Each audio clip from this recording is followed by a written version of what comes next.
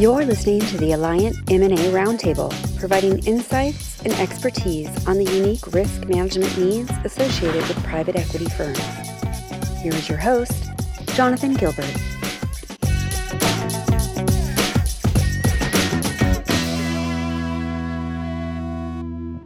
Welcome, everyone, to our next Alliant podcast.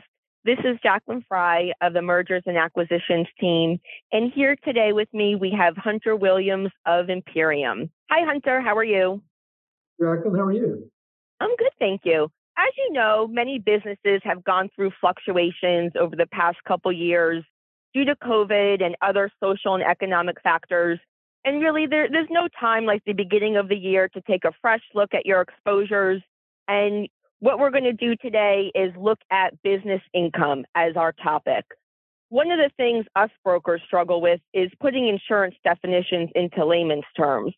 Hunter, how would you generally define business income for your clients? I'm assuming you're meaning like a business income loss situation. Yes. In the simplest of terms, it's lost revenue less saved expenses. And when you're dealing with an insurance claim, obviously the policy language is going to be extremely important, but in the simplest of terms, lost revenue less saved expenses.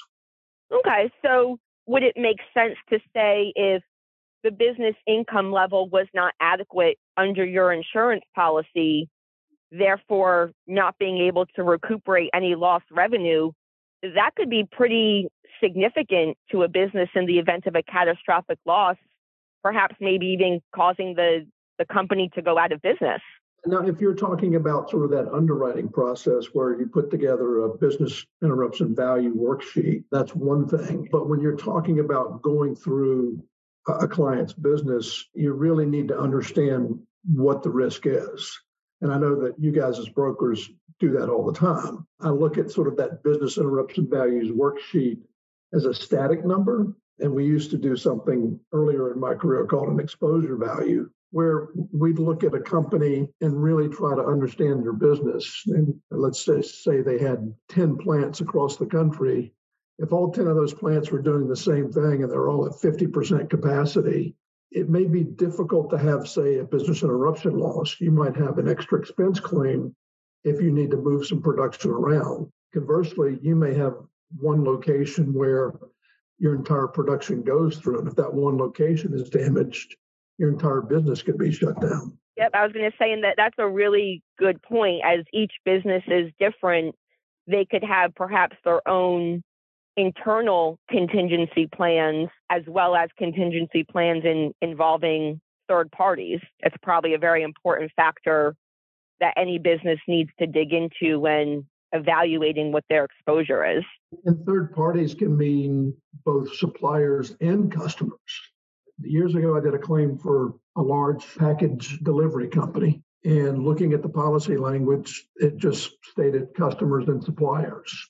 I'll never forget sitting in there and the carrier was asking for their customer list. And one of the principals at the organization, this was a long time ago now, reached over and grabbed the yellow pages and said, "Here." Because everyone in that location was a customer or potential customer, whether it be a supplier or a delivery address. Yeah. So in that particular scenario, it looked as though that client had a good spread of customers or suppliers. But in the event there are any key customers or suppliers for a client, definitely something that should be noted and accounted for when they're looking at their business income values. Again, I'm not the broker and understanding the policy language, but my understanding is there's tier 1 and tier 2 type clients that might be distinguished within a policy. You may name individual customers and suppliers within the policy. So I think there's several ways to handle that when you're underwriting it. You're absolutely correct. And also whether or not those key customers and suppliers are within the U.S. or outside of the U.S., different limits apply. So it's important that all clients understand that exposure and disclose it to the brokers so that we can make sure we're properly insuring everything. So on the same note, understanding key customers and suppliers are certainly an area that need to be explored and properly insured. One other area that we want to make sure we're discussing with our clients is that of ordinary payroll and any key personnel that a client would want to retain should there be a major loss. Could you give us any insight in terms of the ordinary payroll aspect of the business income coverage? I'd be happy to. As I mentioned earlier, I look at business income loss as lost revenue less saved expenses. And from that business interruption values worksheet, there's a section there where it discusses ordinary payroll. And essentially, ordinary payroll are what the carrier would deem non-key executives or people that you wouldn't need should an event happen. They look at that as a variable expense. But as a company, you may have spent time training those employees. You may have a limited supply of employers in your area. It may be a tight labor market. So you don't want to lose those people in the event of a loss. You're going to want to ensure that to the extent that you can. On that BI value worksheet, business interruption value worksheet, they will deduct those costs. But you can add those back in and ensure that. And that's typically done on a daily basis, whether that be 30 days, 90 days, 180 days, sometimes even 365 days. I had a client who was in a very tight labor market in the healthcare field. And if they had an event, they did not want their people to go to, say, the hospital across the street, because then they'd have to replace all those employees. So they paid their people and maintained their staffing levels by using the ordinary payroll coverage. Got it. No, that makes sense, especially in the type of labor market that we're in right now. Most companies are having a very hard time hiring and retaining their employees. So I would think across all industries, that would be something that most companies would want to ensure and retain their employees. So that's a very important point.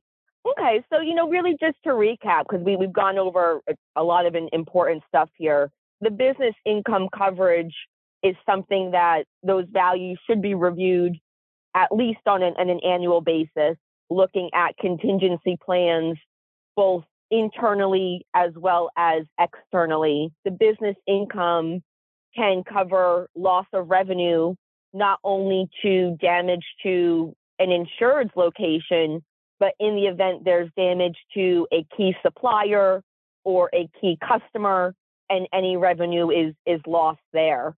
Just in terms of who should be involved with looking at the business income coverage, from our perspective, Hunter, it's usually certainly the accounting side of things as well as the operations side of the house.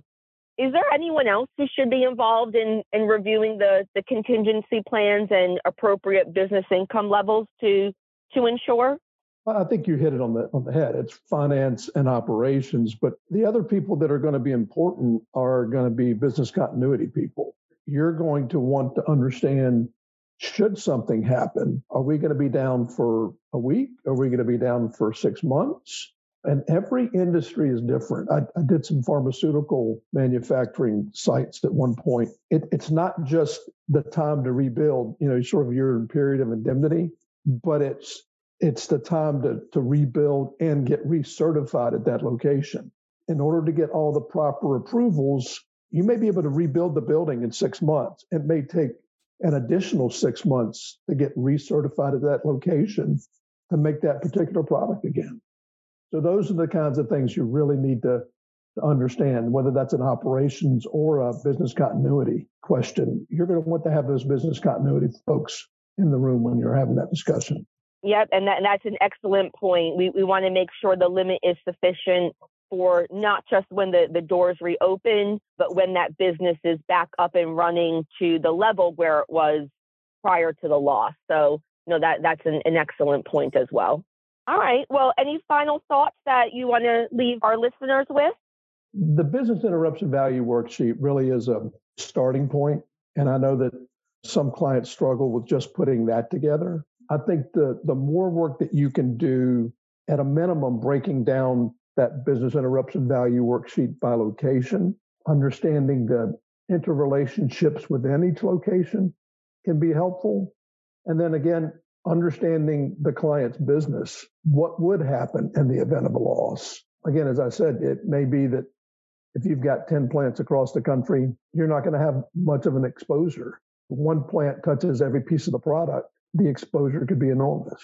So it's really understanding that client's business as you go through this process. Yep, no, that all makes sense.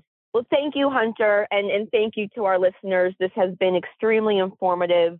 And for more information, please go to www.alliant.com. Thank you for listening, and for more information, go to www.alliant.com.